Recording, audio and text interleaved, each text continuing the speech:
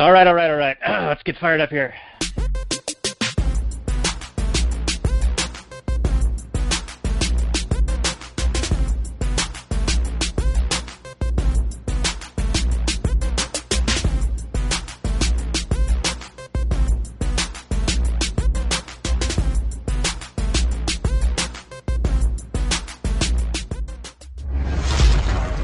Maximum freedom.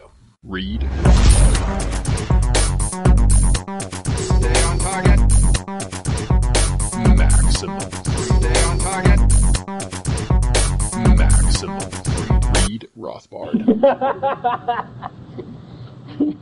Hello and welcome to the next episode of the Actual Anarchy podcast, a podcast where we talk about movies from a Rothbardian and anarcho-capitalist perspective. My name is Daniel and my co-host is Robert, and we're going to talk about 3:10 to Yuma today. We have a special guest, but before we introduce him, I just want to mention to everyone that our co-host and host are together, like physical. Yeah, baby, back again.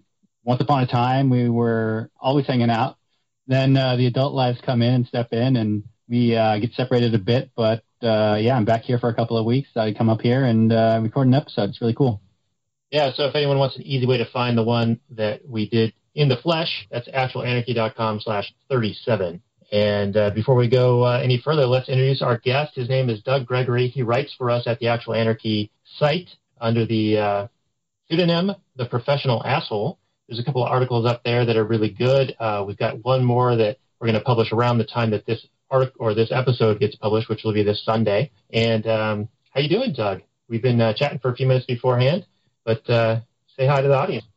Howdy. No, I'm doing real good. Thanks for asking. So. Well, very good. So this was a movie that I believe you had suggested. So is there any reason why this one stood out to you as one that you wanted to do for this kind of show? I guess the reason is because one of the major issues I see in society, not just as a strict libertarian, but I guess just as a working guy, as a husband, as a father, most fathers are portrayed in media as these, bumbling, boorish, kind of, useless jerks. I mean, whether you look at Al Bundy or you look at Hal from Malcolm in the Middle, any sitcom dad, they're idiots. I mean, they're idiots, and it's only right that their kids smack them around and tell them, like, Dad, don't be such an idiot. You don't know how to handle the finances. I know how to handle the finances, and you barely provide as like a data entry clerk at a low level company or something like that. Like, they're idiots. They're useless boobs, and they're not not courageous. They're not helpful. They don't know anything about their kids. Thank God that the wife bosses them around constantly. Otherwise, they'd actually make the mistake of making a decision on an occasion. And this, I think this movie, I noticed it. I mean, obviously Dan is, the main character played by Christian Bale starts off in this really low down position. I mean, he's about to lose his farm, his entire livelihood, his family really is desperate for money, and they're in serious trouble.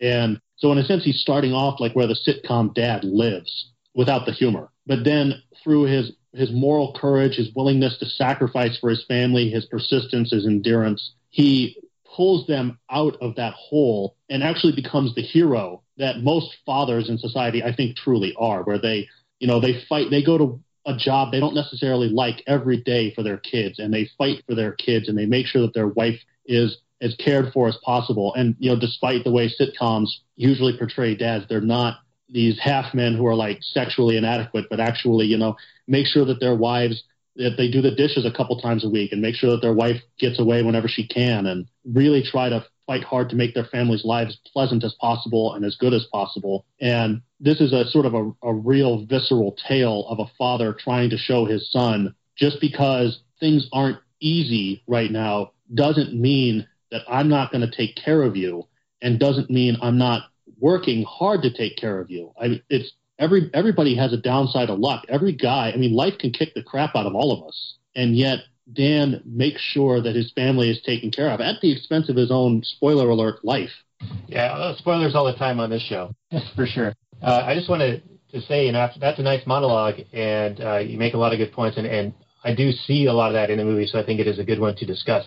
And I'll just add to your comment with one brief statement that will sound very stupid, but I've noticed this too in all of these shows like King of Queens and even Home Improvement and things like that, that the guy is like a bumbling boob, but the wives are always pretty fit, pretty hot, you know? Yeah.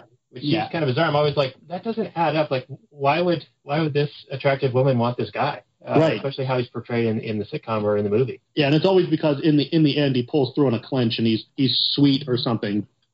So 310 to Yuma, Google description. It's a 2007 crime film, drama film, 2 hours and 2 minutes long. 7.7 rating on IMDb with an 89% Rotten Tomatoes rating, so a lot of people liked it. Ebert gave it 4 out of 4, and 91% of Google users really liked this. So this is a movie that was very popular and well received, though the box office wasn't that significant, only at $70 million. Yeah, which I really was, displeasing, but unfortunately can't win them all. Yeah, indeed. In fact, we'll get into that a little bit later, but that relates to our Larkin Rose experience that we did this last weekend. But here is the Google description. Outlaw Ben Wade, played by Russell Crowe, terrorizes 1800s Arizona, especially the Southern Railroad, until he is finally captured. Wade must be brought to trial, so Dan Evans, played by Christian Bale, the owner of a drought-stricken ranch, volunteers to escort him to the train. Along the trail, a grudging respect forms between the men, but danger looms at every turn, and the criminal's men are in pursuit. Nothing to complain about there. I just want to note that this is a movie directed by James Mangold, who recently did the very popular and well-done Logan movie, which is also another, you could call a Western movie. Yeah, no, I really love Mangold's style. He knocks them out of the park consistently. Yeah, we did a Logan episode. I forget what number it was. I should have had that up in front of me. But that was with Ryan Jones, the Afro-Libertarian, and that was a good one. Nice. Yeah, it was. Yeah, I really did love Logan. Not that we'll discuss it too much, but it's one of only, say, a handful of movies that has all three of the basic hero narratives as its structure, which is great. Yeah, I think I saw a post by you where you mentioned that about Logan, maybe Dark Knight Rises, and technically it's all three have it. Well, no, it really focuses more on the second two, but yeah. And just so that I'll describe for your audience what I'm talking about, there are three basic hero narratives. It's hero defeats world, world defeats hero, and hero saves world, usually through dying. And Logan has all three because Logan, he saves the world by saving the new generation of mutants. The world defeats him by destroying his aging body. I mean, he's old and broken down, and it's really he's getting his butt whooped on a regular basis. And then he eventually dies in order to save the world and create a new world that has a possibility for hope. So it has all three of the basic hero narratives involved. And 310 to Yuma actually has two of them, which is great. Dan Evans doesn't save the world, but he does defeat the world, meaning evil. But he's also conquered by the world, and that the world has, even from the beginning, defeated him. And he's downtrodden and can't make a living. So he doesn't fundamentally alter the world or its perception, although he does for his son. So it could even be that 310 to Yuma you could make an argument that it has all three of the hero narratives. Yeah, I could see that, on the personal, individual level, he's realizing or trying to achieve justice just in his little corner of the world, his own little sphere, just to show his son that he's not this worthless, one-legged guy. Right. Yeah, and we should, of course, mention that to the audience that, we were talking before the show about this craziness in Charlottesville, and not shying away from controversy here. This movie has a lot to do with the history of America right after the Civil War, because Dan is a Civil War veteran who lost his leg very ingloriously to friendly fire from his own sniper regiment, his own Massachusetts sniper regiment. And because of this, he's a rancher with one leg. I mean, how productive could you possibly be? He has to strap on this fake foot every morning, and it's obviously very difficult for everybody. He's much more dependent on the labor of his children than he might otherwise be, and his wife has to make up for things that she wouldn't otherwise, which is, commented on by Ben Wade. That's Russell Crowe's character, that you have to work your wife too hard, so she's skinny and she doesn't, she's not quite as plump as most guys might like her, kind of thing. So very unfortunate for him. He's just really in a bad situation. But he makes the best of it. I mean, he works twice as hard to make the best of things for his family, even though he's frankly failing. Yeah, in no small part due to the debt he has with Hollister, which we were talking about before. But let's set the scene. What is the opening? Do we have some good notes to kind of start diving into some scenes here? Well, the opening is just Christian Bale's barn getting set on fire by Hollander's men, who are doing it as a threat, a reminder to get him to pay. It seems to be counterproductive if they actually have a debt to Hollander to make his ranch less productive. Well, and destroy whatever the value of the barn may have had. I mean, doesn't that, in effect, wipe out a commensurate portion of the debt? Well, except that Hollander intended to sell his land to the railroad, which was making its way through the area, or about to, right? Right, yeah. And there's a new book based on a manuscript from Murray Rothbard about the progressive era and the railroads, and there's also a series of lectures, which I'll post in our show notes below, but you get a whole history of how the railroads were making their way west and how much the government was involved in intervening and basically trying to shield all of these players from the market forces, and they ended up, for the most part, failing, except for, of course, the Great Northern Railroad by James J. Hill. Yeah, no, I think I've read similar things in Bert Folsom's book, How Capitalism Saved America, or the Myth of the Robber Baron. Sorry. So, but yeah, and then after this barn burning, we get introduced to Ben Wade, who is I guess we see him as this thoughtful criminal, perhaps a sentimental criminal, where the first thing we see him doing is sketching out what looks like a desert, some sort of a desert bird resting on a thorn branch, and while he's waiting to rob a bank, or a bank coach with his entire gang, which includes a sniper, a few shotgun wielders, and against these Pinkerton agents who are trying to defend the coach. And throughout the movie, we get this consistent line about Ben Wade that he is apparently more thoughtful than your average murderer. Because he has this really strange scene later with, I think it's Vanessa Shaw as who's playing a barmaid. Vanessa Shaw. Where he basically just says, I normally like girls with green eyes. She's like, oh, well, yours are blue. Okay. Well, I normally like guys that are a little plumper than you. Oh, you're not very plump, kind of skinny. Oh, that's all right. You look, I mean, you could be pretty enough, right? Oh, you're just sort of average looking. All right. Well, still, I prefer if you come to bed with me. And she goes with him, so, but somehow he puts it in a way that's actually poetic enough that you might be sort of confused as to how it worked, and yet it did. So I guess apparently, he's more thoughtful and poetic than your average murderer, but hey, whatever, right? I mean, we got the same thing with the public school system, indoctrinate your kids, but hey, it's free. Yeah. Send them to babysitting. I mean, you're already paying for it. Right. Yeah, Crow's definitely set up as this. Ben Wade is definitely set up as a sympathetic character. At least it seemed to be for me. Did he seem that way for you, Daniel?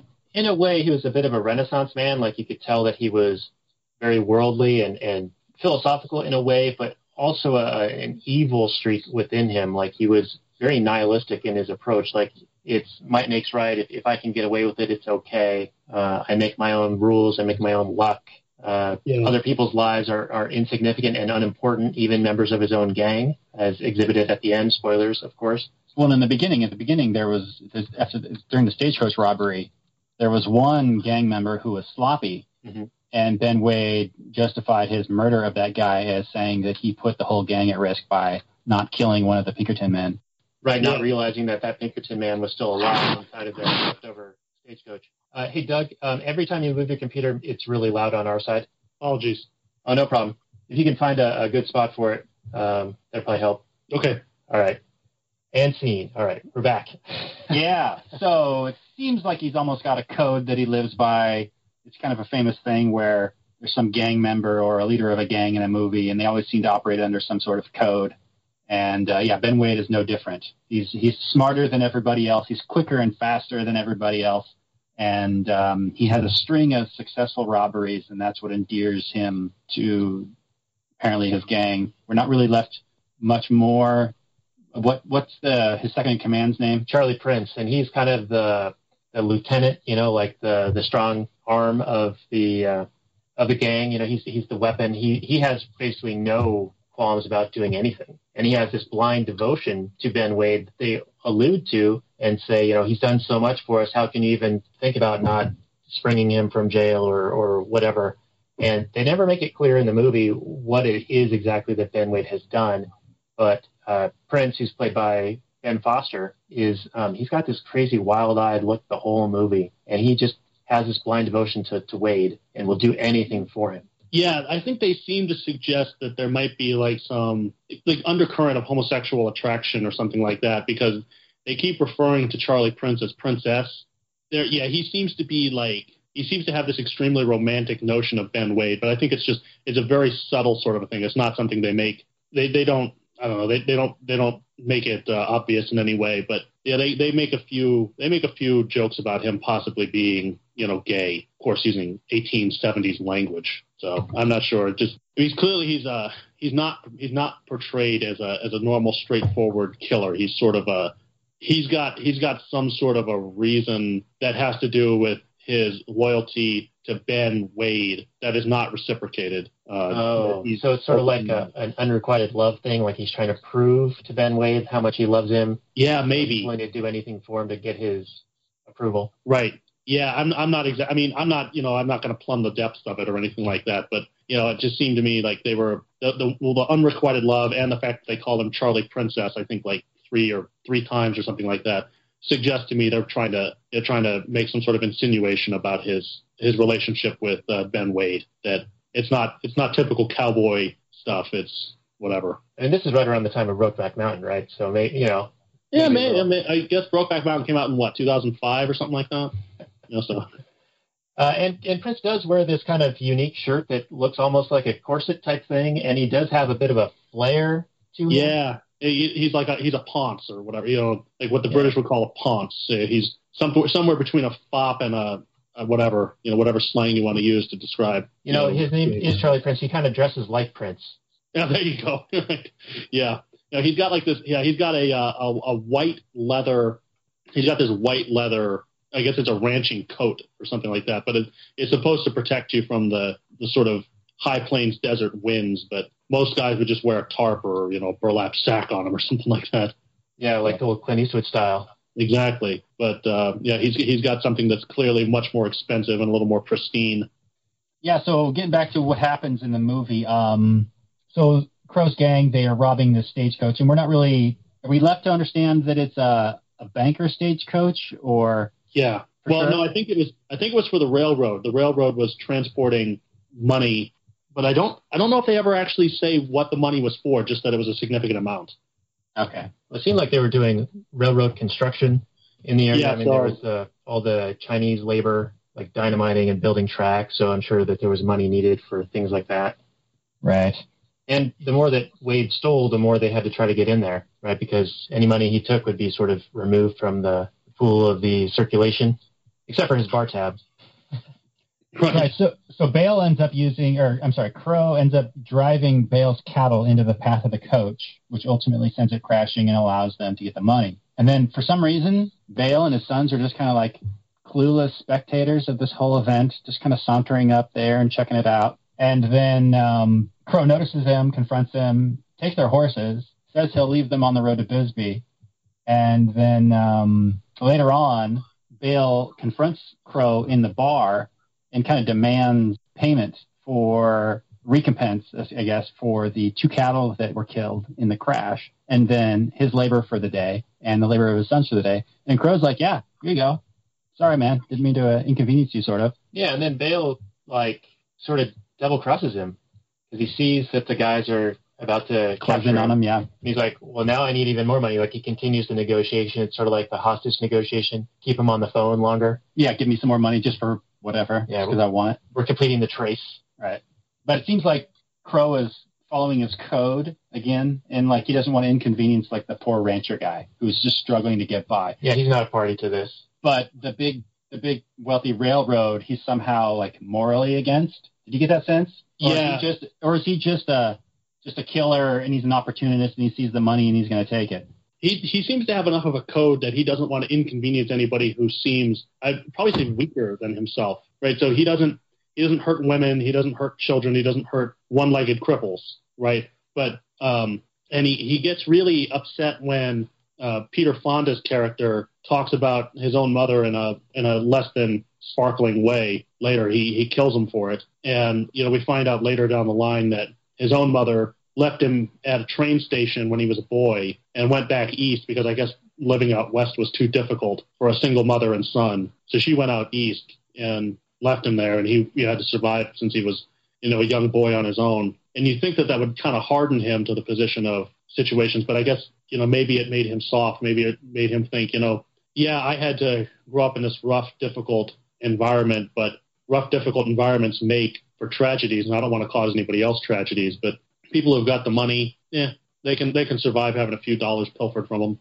Yeah, maybe he was the Rothbardian type of the day where he realized that a lot of that money was ill-gotten through protectionist schemes in collusion with government, and he was like, well, there's not legitimate owners of that property anyway, so why not expropriate? I guarantee that was what was going through his head. Yeah. Guarantee. Especially as he murdered the guards as he was getting to that money. That's exactly what he was thinking. Yeah. Now, right as they're in the saloon and Bale and Crow are basically talking, and the posse or the marshals closing in on Crow, and they capture him, and Crow kind of just gives up, doesn't fight his way out. They discuss, and they're talking, and they decide that they need volunteers or that they need help in getting this man. They don't have enough men to safely get him to the railroad. And Bale offers up his services. So let's talk about why exactly he does that. He is in dire straits, like Douglas said at the beginning of the show. But why is that? He owes money to this man named Hollander who lives upstream from him.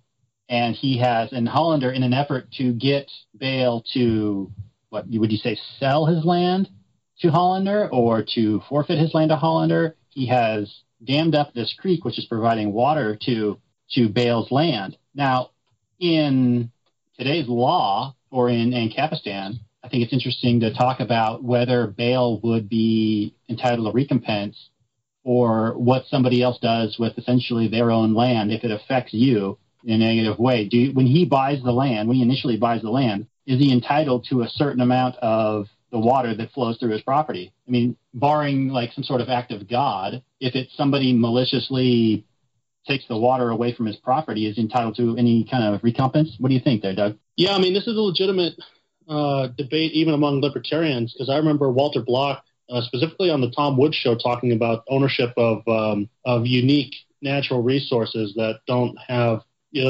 divisible property ownership or something like that. So rivers being the most common, but the next one after that are coasts and perhaps oil reserves as they go many miles underground without necessarily having one specific owner. We had this difficulty with what was called seepage in the early days of oil extraction, where technically speaking, if you just take your property and go straight down the earth to the center, this oil is yours, but the problem is underneath you, it's like this big ocean of oil that's embedded within rock, and it will seep out of the rock to a drilled hole. So are you stealing from somebody else's land if for some reason you do that? Well, it becomes a legitimately difficult answer. It's not like, our mortgaged house and our little HOA where we have these very clear defined property borders that we know what's going on. It's really something more akin to like, sound or smell or something like that. Can you violate somebody's sense of smell? And, the way Walter Block did it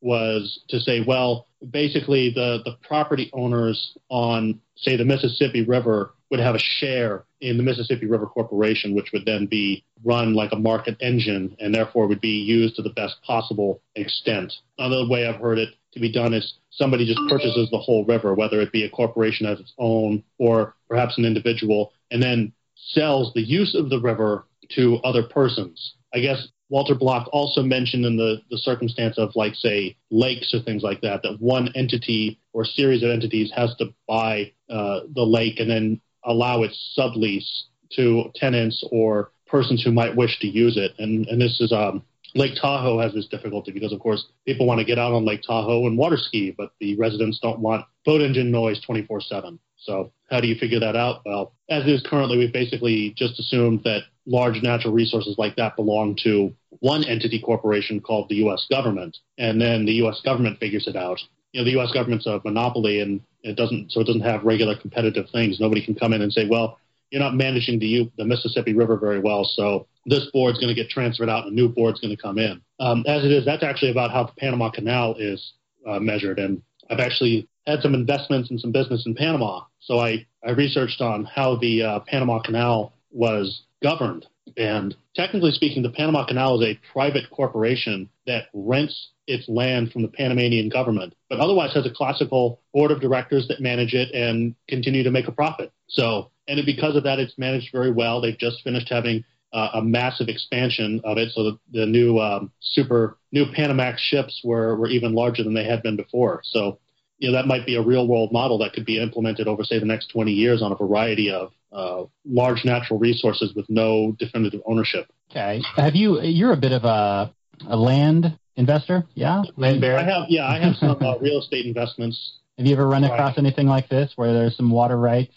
Not in my, because I'm just investing in like HOAs in, basic subdivision homes in the Atlanta area. But there have been circumstances in some of my friends' POA divisions up in the North Georgia mountains where they're carving public use, well, not public use roads, but community use roads into the side of mountains, or having water, have a creek that feeds into the Chattanooga River or something like that will be, running through their property, and they're restricted on what they can do with it because that's considered a watershed or something like that. So I have a little knowledge through friends of it, but not my own properties, thank goodness. And the way that usually works is basically if somebody has a creek running through their river that's a part of the Chattanooga watershed, Chattahoochee, part of the Chattahoochee watershed, the basic issue, and Georgia actually has to fight with the state of Tennessee over this issue because the Chattahoochee technically starts up in the North Georgia mountains and goes through Tennessee and then comes back down to Atlanta. So for a long time, the two states have been fighting over who gets the rights to use the water because the Chattahoochee starts in Georgia, but it goes through Tennessee and then comes back down to Atlanta. So who gets the water use rights? And basically, Tennessee kind of rents it from Georgia is really the way things have worked out. And so they're allowed to take a certain amount of the water, which they've determined on an average year-over-year basis. It's going to rain within a certain predictable amount, and you're allowed to take this amount of gallons of water every year, and then the remainder goes to Atlanta. So it ended up turning into a sort of a legal battle that we have to fight over every couple of years about who has the right to the water. And there's no perfect solution because on dry years, then Tennessee's getting way more than it should, and on wet years they're not making up for the dry years. They're not paying us back or anything. But ultimately, it's there's not, and there's also a difficulty because there's not enough conservation going on as well, which is what the formation of Lake Lanier was. Dam the Chattahoochee River in order to make enough water for consistent water production. And almost every year we end up having going dry these days because of Atlanta's extraordinary growth. We've gone from 2 to 6 million in the last 25 years. So there's a lot of pressure on a dam system that was built almost 40 years ago. So, Daniel, let me bring it back to the movie and ask you, do you think that Hollander violated Bale's water rights when he dammed up the creek on his own property? It sounds like, without knowing a whole lot about the situation per se, is that Evans had use of that water previously. Yeah, right. So he'd homesteaded it. Right. And then the man upstream decided as a way to fuck with Evan to dam it, try to drive him off of the land. So right. I think it clearly is a violation with very limited information. Okay. Do you think he had do you think Bale should have perhaps gone after him in a legal fashion because of this? I mean, I wouldn't have made the same kind of movie, but. Yeah, I don't even know what kind of legal structure would have really been in place. I mean, that's the one thing that you sort of have to keep in mind is that these are not in Kapistan. These are still under the jurisdiction of a monopoly government and justice system. Well, you know how Hollywood loves to turn the West, the Old West, into the Wild West, the lawless West, when in fact it was very rarely that. So this is, again, not showing that. They don't make great movies, of course, or maybe they do, but we don't get to see them. Yeah, I mean, I think that Bale or Evans would have had the right to correct that situation. And since it was threatening his livelihood and his life, I mean, he could have taken fairly drastic measures. I think force would have been justified in trying to solve that problem, and especially when Hollister and his men come and burn his barn down. I mean, that's threatening their lives, right. Imminent harm. Very direct way. Yeah, so, and he did have his rifle, and he never used it. Yeah, in fact, his son wanted to shoot the fleeing men, and his father, Bale, said, no, let's not do it that way. Yeah, in all likelihood, it would have resulted in their deaths. I mean, they were a bunch of Hollister men and just... The two. Yeah. The two guys, yeah. It would have been a bloodbath. But. Yeah, no, I get where you're coming from. It seems It's a difficult question to answer, because even if for some reason somebody's violated your property, is shooting them in the back acceptable when you have other alternatives available?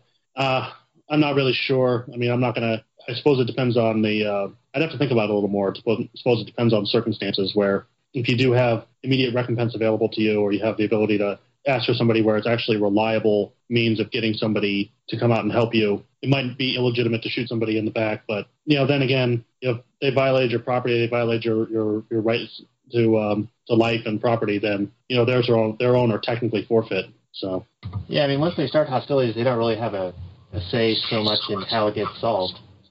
Yeah, I can tell you if I were stuck in that situation, I probably wouldn't shoot them in the back, only because Hollander is like this wealthy guy, and he could probably conceivably bring more men. And obviously, the point is to try to keep my own life and my own property to whatever extent I can, especially for my children. I'm guessing with another possibility might have been just that legal cost was going to be too expensive for Evans, so he would not be able to pursue Hollander in court effectively. Although that might not be maybe that's another problem to solve in Ancapistan or something like that. But yeah, legal costs are certainly inflated in government monopoly land.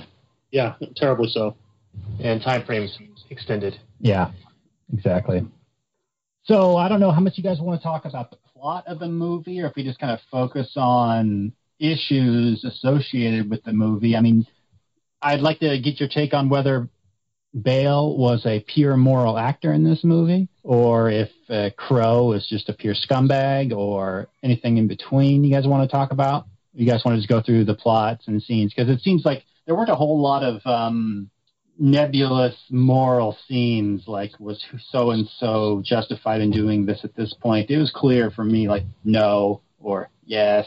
So is there any points you guys want to hit on? Well, I noticed there was an evolution in the characters where Bale was initially standing up for quote-unquote justice, and he started realizing that the white hats were actually not much better than Wade. Like with Pinkerton, what was his name? The Peter Fonda character. Yeah, and all the crimes that Russell Crowe pointed out about that guy. Right, yeah, and they massacred women and children and said, well, they were resisting or causing a ruckus or something, so it was justified. And I think Bale started to see or realize that they're really not that far apart. They're both using violence and justifying it in their own minds, just in slightly different ways, but the actions themselves are still pretty much equivalent. Yeah, the movie, it seems to be this relationship between Bale and Crowe and how they see that they are far more alike than apart, I guess you could say, and how they at least respect each other. I mean, that's what ultimately the end comes down to, is that Crowe ultimately wants to see Bale succeed and become this hero to his son, and that's why he's going to get on that train. Yeah, but, to back it up a little bit, and Doug, I'll let you jump in a second, it seemed like Ben Wade almost wanted to be caught. He mentions later in the film he's already been to the Yuma prison twice before, and when he does get captured at the saloon, like, he sneaks into town by having the sheriff posse go, as a result of Charlie Prince telling him, the stagecoach got robbed, go check it out, Ben Wade did it. So they get all the posse out of town so that Ben Wade can go to the bar and sleep with that woman, and then he sticks around. Yeah, did any of you guys have an issue with Russell Crowe not having any power over his gang, like, ever? It seemed like, especially once he's sitting there in that hotel and his gang shows up and he sits on that little windowsill and he's talking to his Charlie, he seems like he could have at any point in time said, why don't you guys stand down? Or at the end, spoiler, when Charlie shoots Christian Bale, it seems like at any point in time he could have said, hold your fire, don't shoot the guy. Well, he sort of does, but then Prince shoots him a few more times. But he could have, at any time before that, he could have said that. Yeah. At any point, he could have been like, I've changed my mind. Hey, guys, I mean, I know this doesn't make a good movie, but I'm just saying, realistically and logically, he could have just said, hey, I want this guy to live. I'm getting on this train. You guys just chill back, hang back for a bit. I'll meet you guys up. You just come over to Yuma Prison. We'll have a couple of beers. It'll be cool. But I want everybody this is what I want to happen, as opposed to what actually does happen, where they kind of have this gunfight where he could have easily gotten killed at any point. Mm-hmm. Either of them could have easily gotten killed at any point. And it was kind of ridiculous. It was almost like they wanted to play laser tag, but with real guns. And especially when they enticed the townspeople with a bounty, like, all right, 40 or 50 guys whoever kills him gets $200 a man or whatever the number was. And then Charlie Prince and his gang start shooting the townspeople to protect Wade. Yeah. But then they're also shooting at Bale. Yeah. And Wade's right there. In fact, Wade's ahead of him, like leading the way through like he's a blocker in football. Right. And dragging him along. It got like Bizarro World for me at that point. It got a little too fantastical. Me too. Doug? Yeah.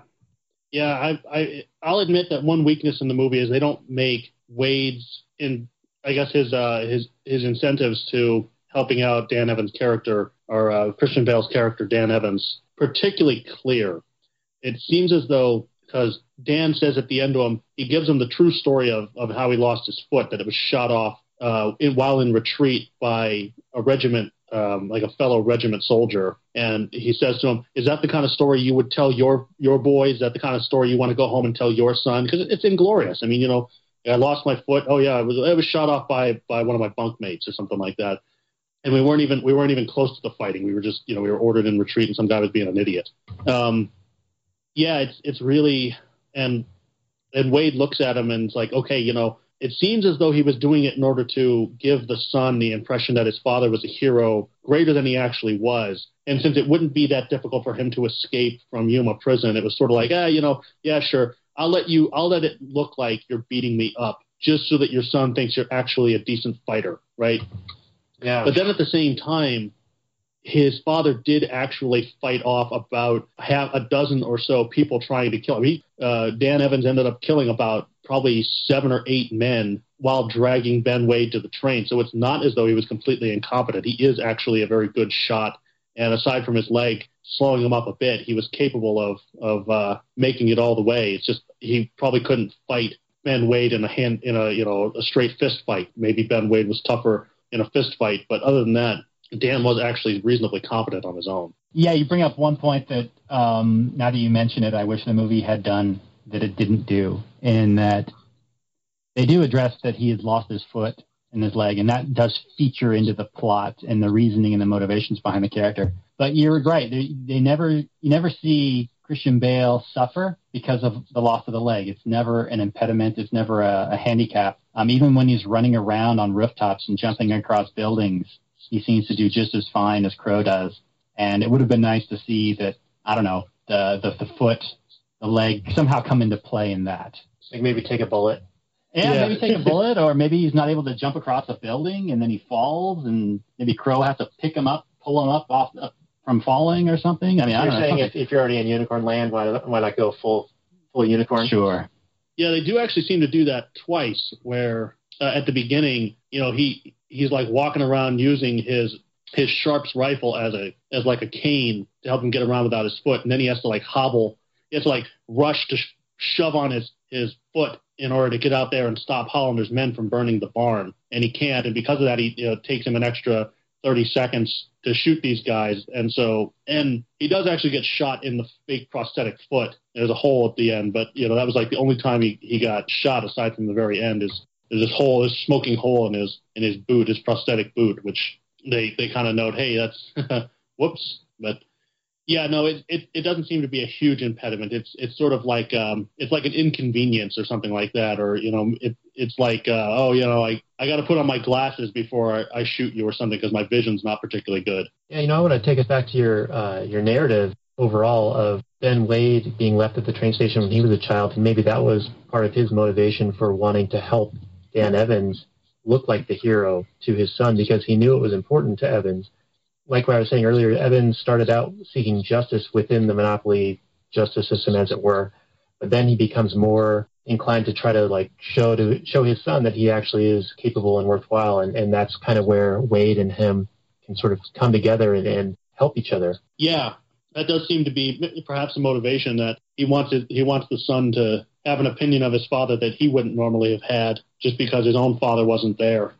So, Daniel, a side note, one thing I have in my notes, when they're kind of getting to know each other on the trail, Russell Crowe, this is after the dinner, he talks about Bale's wife and how Bale isn't quite providing for her and all that sort of thing that Doug was talking about earlier. Bale threatens to kill him if he keeps talking about her. Mm-hmm. Which I am perfectly okay with. Okay, good, because that was my question. I wanted to know where everybody stands on threatening a man with death to defend his wife's honor?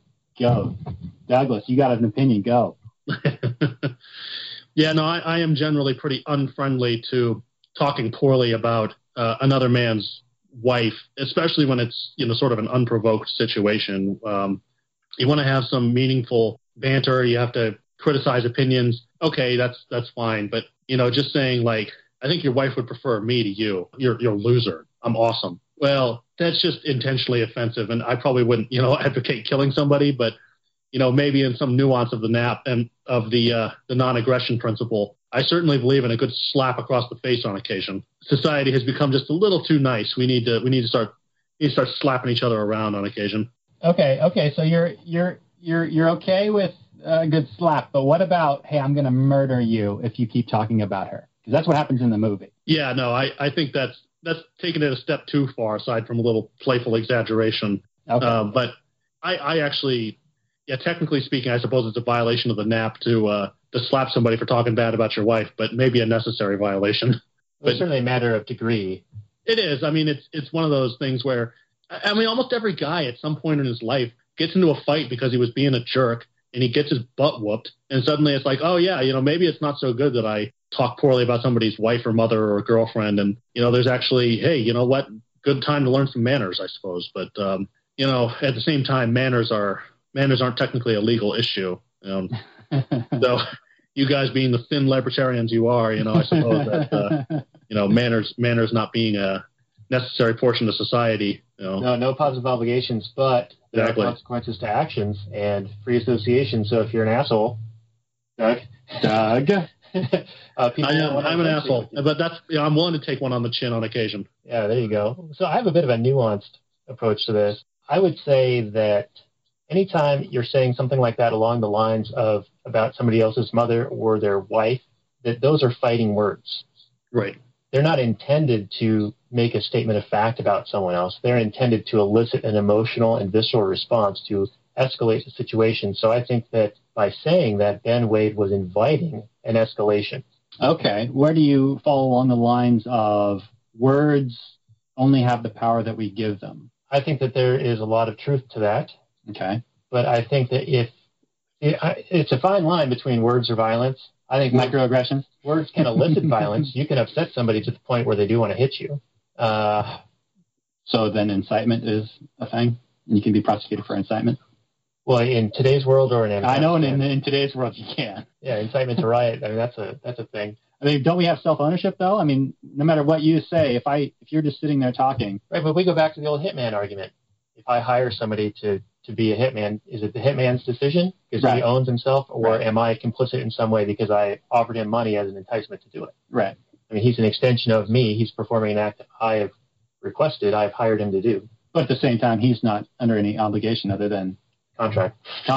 But the contract is invalid if it involves a third party doing harm to a third party.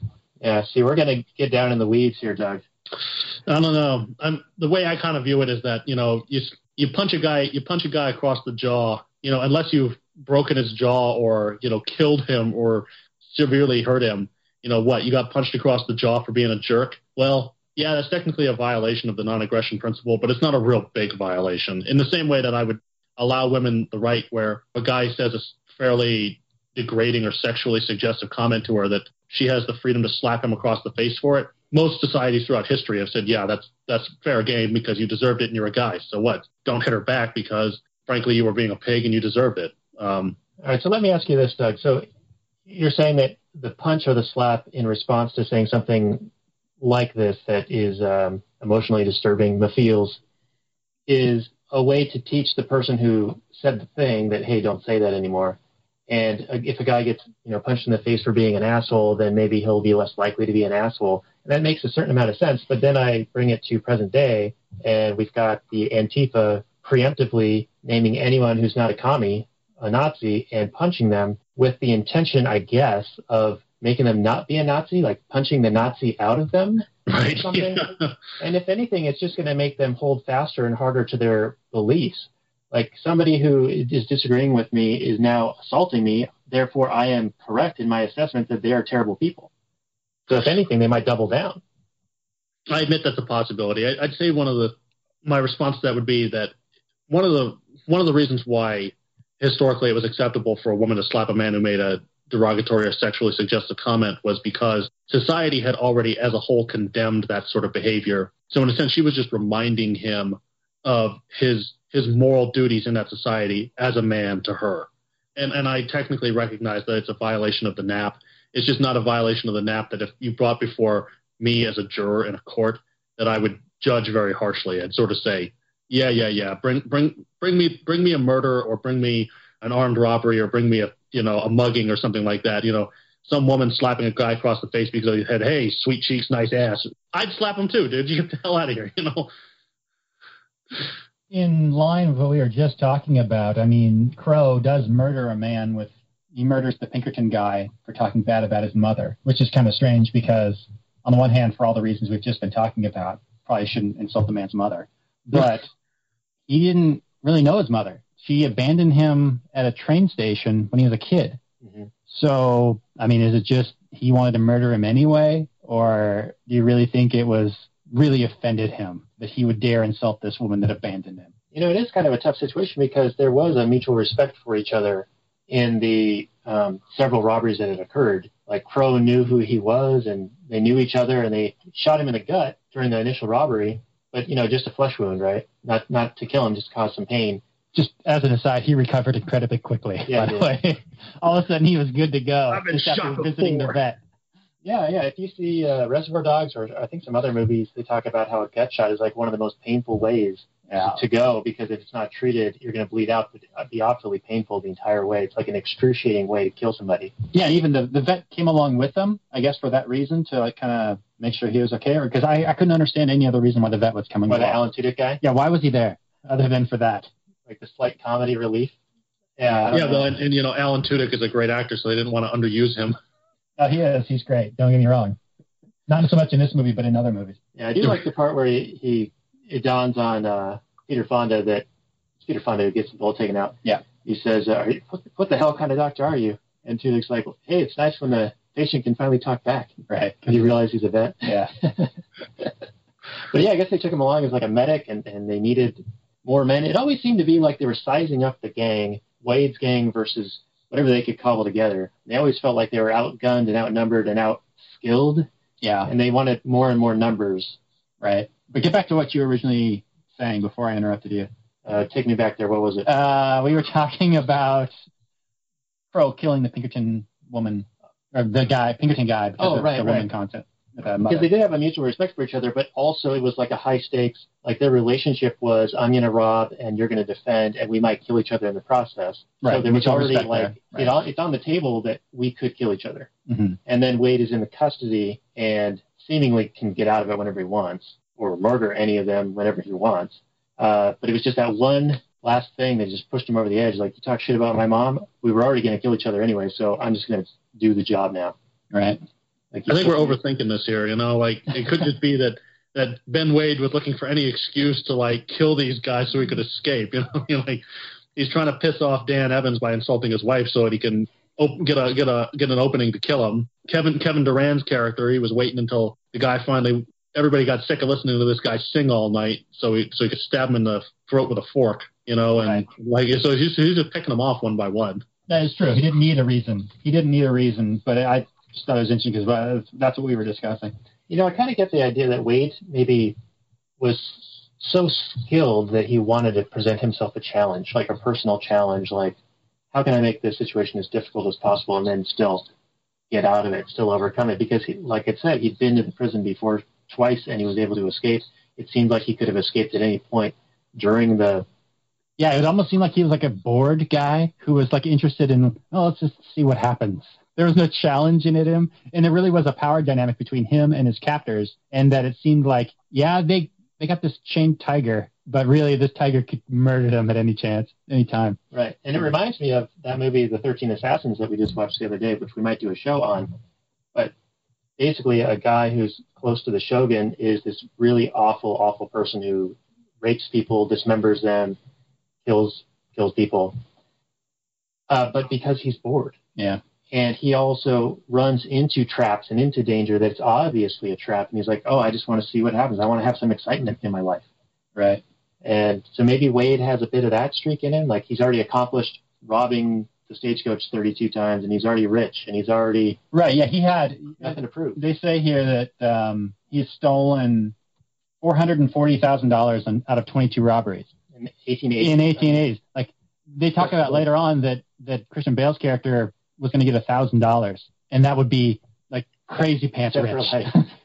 So if he's got 440 grand divided up among his little gang of like 10 guys, he's like beyond rich, and there's no reason for them to do any of this stuff. So yeah, he's like this superhero character that is just bored, wants to see things happen that he's never experienced before.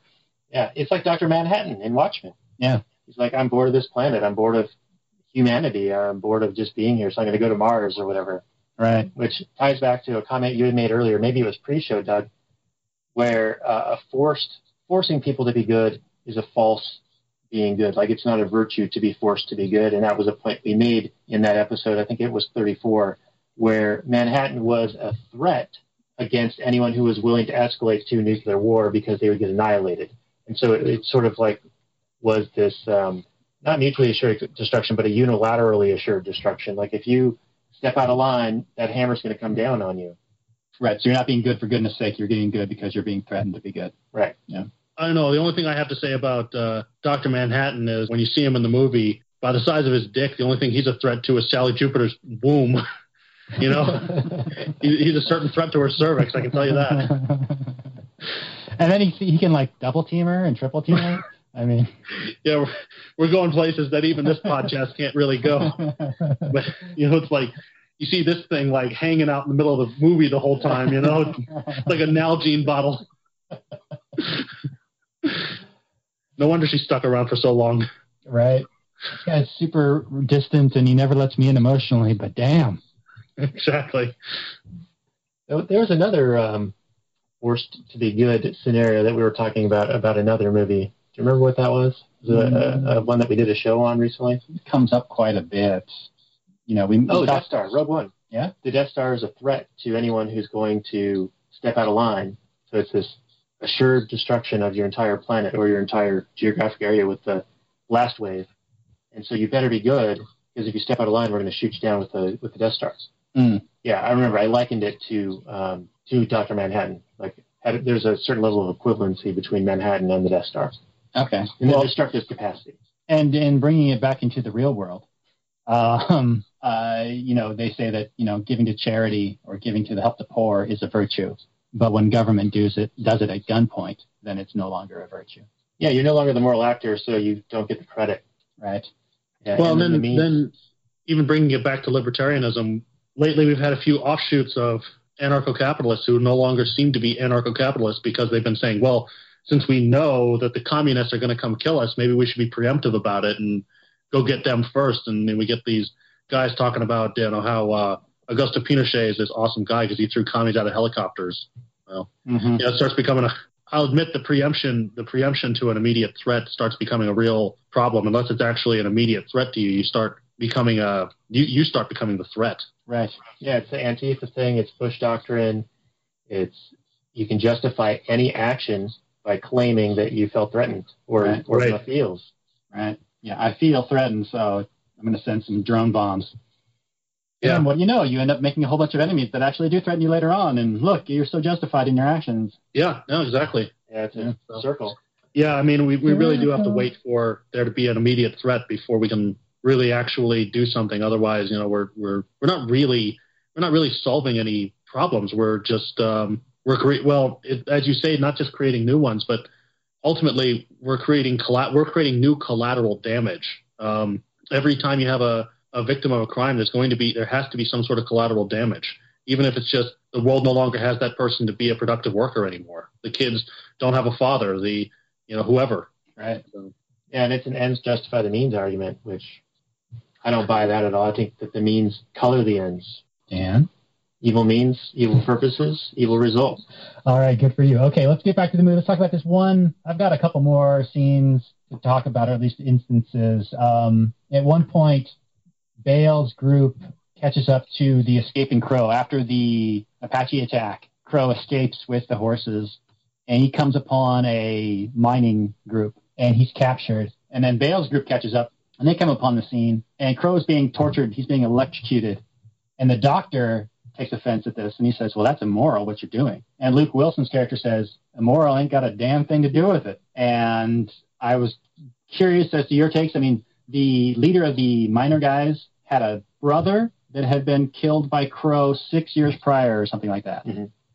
Do you think he was justified in electrocuting Crow at that point? Well, I think Crow made the point that the brother was a scumbag who was doing all sorts of nasty shit as well. So He's a card sharp. Oh, is that it? Yeah. Okay. He was a lying card sharp. And that's why he killed him. Okay. Yeah, I don't know. I don't think that there's really a justification for torture. You're not... Well, he wanted justice. Right. But that's not going to bring his brother back. It's not going to... I mean, maybe it gives him a psychic satisfaction because he's a bit of a BDSM type guy. Who isn't these days? Why wouldn't you be? But yeah, I felt it was inappropriate to be shocking him in the nipples or wherever his useless boobs. Yeah. Okay, so you don't follow along the lines of this is a man who was wronged and he wants justice against this guy and this is how he's going to get it. This is how he finds justice. Yeah, but he didn't. Yeah, but we have no. I mean, one of the problems is we don't really have proof of it either. It's when we say, well, this guy killed my brother. Wade says in return, yeah, I'm sure your brother was just a card shark. It seemed as though the whole conversation it was just stated, and both they're unreliable narrators. So when you're dealing with that, well, would it be a reasonable proof of justice if for some reason we're just this guy killed my mom? Well, let's actually confirm your mom's dead first. We have to have some reasonable stance at which justice exists. We can't just say, oh, well, I make a claim, therefore, because I've made a claim, it has to be, satisfied. No, the claim has to be proven and unsatisfied, right? And then even Rothbard said, Rothbard would have argued, well, technically they need to prove me guilty, and then I have the chance to come in to a courtroom and prove my innocence first. Like otherwise, it's a violation. Like why should I even come to court unless for some reason you actually have something legitimate against me to begin with? And just because I come to court, you're already violating my time and my space and my property to have me come to court if you haven't proven something against me. But nonetheless, proof is still required, and we don't have any proof here. As it comes to torture, I oppose it. One, because it doesn't work. Two, because why not just kill him, right? It's I don't understand the moral reason or I don't understand a moral reason why you would want to torture somebody before killing them if the eventual goal is just to kill them. I want them to suffer more pain. Well, unless you can show that Ben Wade tortured the guy and then killed him, it's not really justice to torture somebody back and then kill them. Yeah, and all of this is we're sort of making predictions and assumptions based on a very nebulous concept. I think that it would behoove us to maybe read Chaos Theory or some other... Well, it sounds like you read some Rothbard regarding this. I need to look into that a little bit, like Conception of Justice in a Private Property Society, things like that. But all of it's going to be kind of guesswork until we're actually in a position like that. All I can say is that I know that the current system is not satisfactory. It's a monopoly. It's therefore inefficient. It's costly. It has a lot of violence involved in funding it and in its application. And so just because we don't know how something might be solved without this monopoly form of violence doesn't mean that, therefore, that monopoly system is justified. Okay. I think that's fair. I would like to get your guys' take on what happens directly after that, though. So we've got these two groups that are in conflict. We've got Christian Bale's group who want to take Crow and get him to this train. And we got these minor guys who Crow has murdered the brother of this main leader guy, who want to keep him. To torture him and get their own justice or whatever. What happens is Bale's group kind of like violently assault and murder them and then escape with Crow. Is that how you saw what happened? Because it kind of happens kind of fast, and there's a lot of swinging and violence and shooting and whatnot. And I didn't really quite check to see who swings first or whatever, or if even that matters. Well, I think that if we break it down to sort of a contractual level or a homesteading level, like they had Crow, they lost Crow, they had right claim to Crow. These other guys were torturing Crow and not willing to give him back when requested. Yeah. And so they were, I guess, authorized to exact some kind of violence to get their property back, if we're going to call Crow property. Oh. But they had like title to him. He was their prisoner. He was their custody that he was in. But in the framework of... They claimed that. Yeah, but how do the minor guys know that? As far as they know, Crow just showed up in their camp and they grabbed him, right? Yeah, but they didn't dispute it either. That's You know, true. it seemed straightforward to them. Although, again, we're coming back to that problem of proof. Yeah. I mean, my biggest problem with that whole scene is the fact that in the mayhem they caused, they could have seriously injured nonviolent and innocent parties, like, you know, mostly the Chinese workers. Sure. Um, I imagine blowing up the tunnel would have Yeah. done a fair amount of harm, Yeah. and all the shooting. Yeah, I mean, you could have conceivably killed a lot of innocent people in order to save, you know, this one criminal who's going to the block anyways, you know, or perhaps is, you know, to save your own life. We had that same issue with the Charlottesville where that guy like drove into a crowd. And, well, you know, he's claiming, oh, well, you know, people were like beating my car with baseball bats and I feared for my life. And so I drove off into a crowd at high speed in order to escape. I mean, I'm not sure if that's even true. That's what's being claimed. Obviously, the original claim was that the guy was maliciously trying to kill people. Well, yeah, you know, the threat to your life is certainly cause for you to take drastic action, but against the people that are actively harming you, not just driving off into a crowd of people who you don't even know who's in there. Yeah, and there's something to be said about situational awareness. I mean, if you know there's some kind of a riot or big rally thing, like, why are you driving your car down there unless you are willing to kind of be involved, you know? Seems like something you'd avoid. Yeah, I don't know any of the particulars about any of that stuff, so I really can't comment. I don't know. It seems like a thing that you wouldn't even want to drive down there anyway, just for traffic considerations. I mean, Yeah. Where are you trying to go? You don't want to be stuck there. Right. So I imagine we're pretty close to the end of this, so we can start maybe winding this down. And Doug, just here where we at the end we do a rating of black and gold or black and red for the movie. Yeah, I know. I got it. Awesome. Okay, so at the end, there's a scene where Crow offers to bribe Bale for $1,000 cash, which is actually what Bale later on, when he changes the contract with Butterfield, he changes it to $1,000 cash plus getting the water restored back to his ranch, and Butterfield agrees to all those terms. It seems like Crow doesn't necessarily, Bale turns him down because he claims that he wouldn't be able to explain the money. Like, what would I do if I had all this $1,000? I mean, I wouldn't even be able to explain how I got it. But then he goes around and changes it with Butterfield and gets $1,000 from Butterfield. So does that seem any weird to you guys at all? Like, is it like an honorable thing still? Is he so intent on being this hero to his son, but then accepting the money from this crook guy wouldn't turn him into a hero? But then he changes the former agreement with Butterfield to $1,000. It used to be $200, now it's $1,000. Mm-hmm. But the terms of the contract did kind of change, sort of. You can renegotiate. I mean, Yeah, and Butterfield agreed to it. right. Yeah, it did seem a little bit weird, and I think there was a point where maybe the Bale character decided, hey, I'm not going to make it through this. Yeah, And because I want to prove to my son that I am capable, I'm going to accomplish this task of getting Wade to the train, Mhm. to the 310 train. So I can't take the money from Wade to let him go, because then I don't get the brownie points with the son. But if he renegotiates with Butterfield and says, all right, when I die, give my family the money, then he gets to look like the hero and get the money. All right, I don't have a whole lot else. If Doug, you got some more stuff? Yeah, no, I was just it is interesting, and my wife actually does not like this movie for this reason. She doesn't like the fact that he did not take a pragmatic approach, the pragmatic approach being taking $1,000 bribe, walking away much earlier, doing whatever was necessary for the direct fiduciary benefit of the family, as opposed to trying to show his son a stand-up moral case for doing what he thought was right at all times and accepting the consequences, even if they meant death. So my wife doesn't like the movie, and I think, there's a major difference between men and women, is that women, in a sense, have to be very pragmatic in life because they're obviously physically weaker, and a variety of circumstances have prevented them from necessarily being as economically viable as men are. When they complain about the wage gap, what you mean is, because, women are the ones who get pregnant and so are more likely to spend 5 or 6 years out of the workforce during their prime earning and career building years.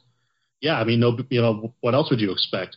So in a sense, women are kind of forced to be pragmatic with their decisions because, if they're not, they're the ones who are, suffering major consequences for it. Whereas guys, we tend to be a little more abstract. I mean, our brains are organized to be more abstract. We're a little more likely to want to live by a code or a duty or whatever. It's why guys are more likely to join the military, and women are much more relational in nature. They're more likely to identify themselves by their relationships as opposed to by their professions. Going back to whatever pop psychology relationship manual you want to go to. Doug, just to be clear, you don't work for Google, and you're not about to be fired from Google. No, I don't work. I don't work for Google. What can I say? A bunch of commies, right? But that's.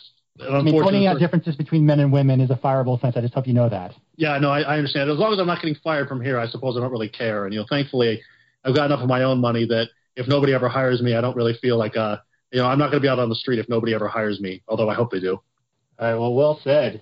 Well, hey, why don't we get to the point where we talk about what is your rating of the movie? It sounds like your wife would have given it a black and red, but what about you, Doug? Oh man, she'd probably give it a black and blue, I'd say, as opposed to a black and red. But yeah, I give it a gold and black. First of all, they pay for everything in silver, right? It's hardback money. There is no central bank, which is wonderful. There are no taxes, right? People have the right to make as much money or as little as they want or can. I mean, it's basically, this is a libertarian paradise. We should all just go back to the 1870s. All right, Robert, what do you got for me? Yeah, so this movie is definitely enjoyable. I give it a black and gold. I wish it was a little bit more explained. I mean, we had to inference a fair number of things, but I mean, you're talking about a movie that's trying to tell a story. They're not going to get into the details and minutia of actual contracts and that sorts of things. So I did appreciate the hard money aspect pre-central bank. That's absolutely awesome.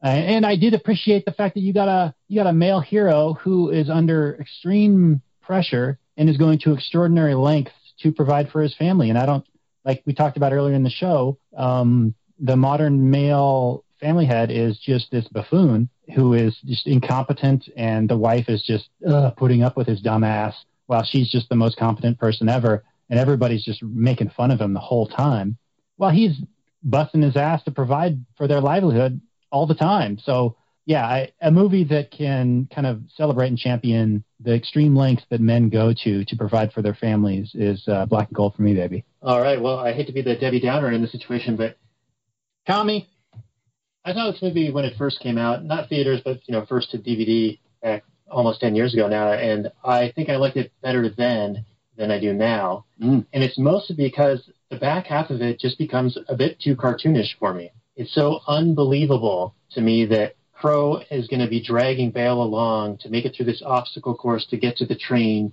Meanwhile, all these people are shooting at them, and it becomes this laser tag thing, and I couldn't suspend the disbelief any further. To your point earlier, Robert, he could have stopped them at any point and said, hey, I'm just going to go to the train, guys. No need to try to kill this guy. I actually like him. You triggered? You salty? Yeah. But then, of course, it's not a movie, so I guess you kind of have to. I mean, that's the thing. When people are creating these movies and these stories, it's like an imperfect thing, and you sort of have to craft it to fit within a narrative that you're telling. It maybe goes outside of the realm of possibility or even making a lot of sense. Right. To be able to still tell a story. Otherwise, the movie's 10 minutes long and you're done. Right. So, final rating. I'm going black and red, baby. Oh, no. Man, that's some bullshit. No disrespect to either of you fine gentlemen, if I can assume your genders. But, and demi-gendered, dude. Yeah, demi-gendered. But yeah, that's kind of where I stand on it. And I won't be like bullied into it. No peer pressure. Yeah, right. So, Doug, thanks for joining us. Why don't we'll give you the floor for a minute or two here, and you can just talk about where people can find things you're working on and maybe get in touch with you if that's something that you would be okay with. Yeah.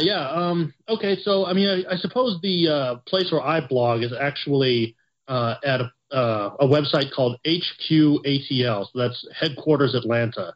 And I'll describe what my original vision was for that, and you can call me a sexist misogynist all you want, and I'm okay with it because I am. But I write there for it's a blog that's meant to encourage young men to try to be better versions of themselves. I don't really subscribe to the men's right activist thing. I'm really not impressed by that at all.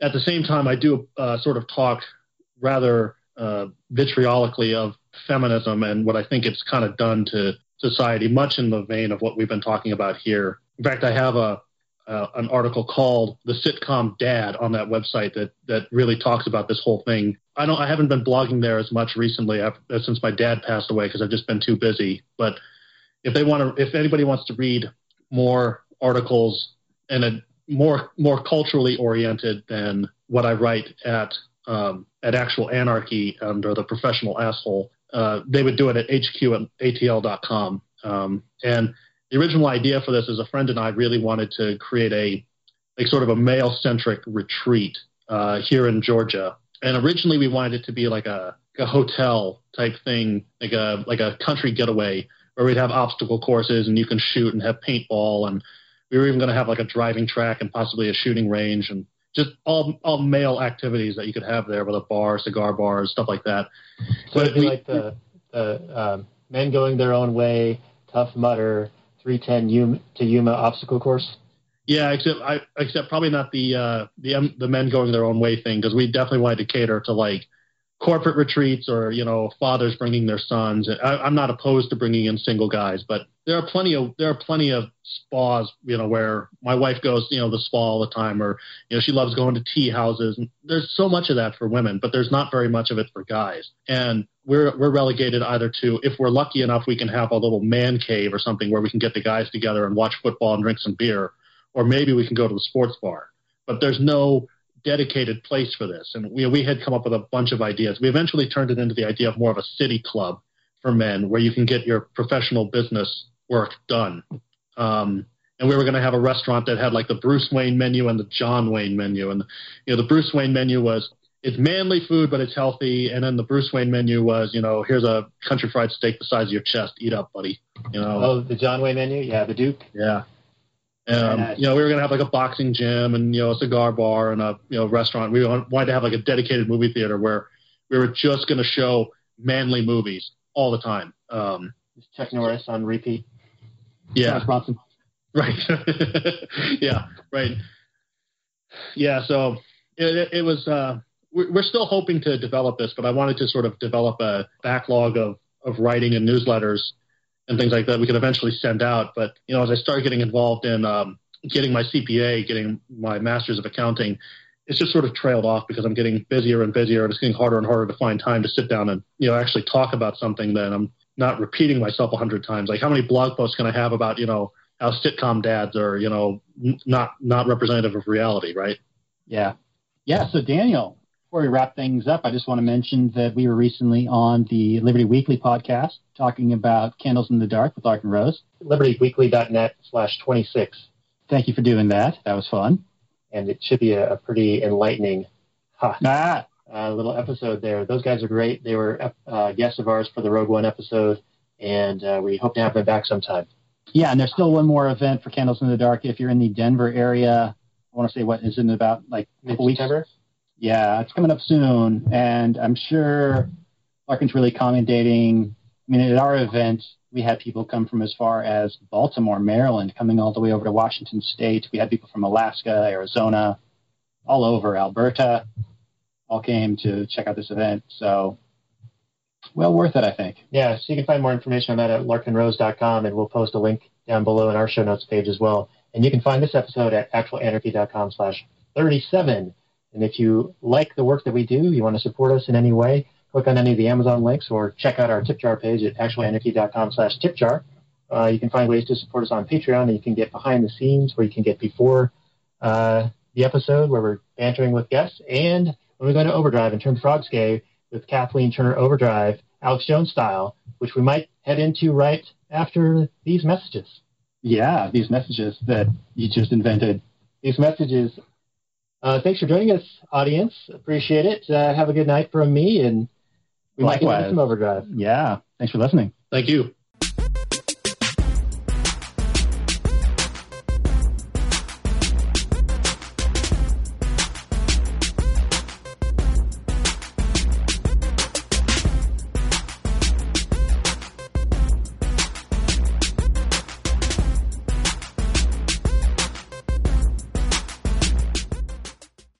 the Chipmunks.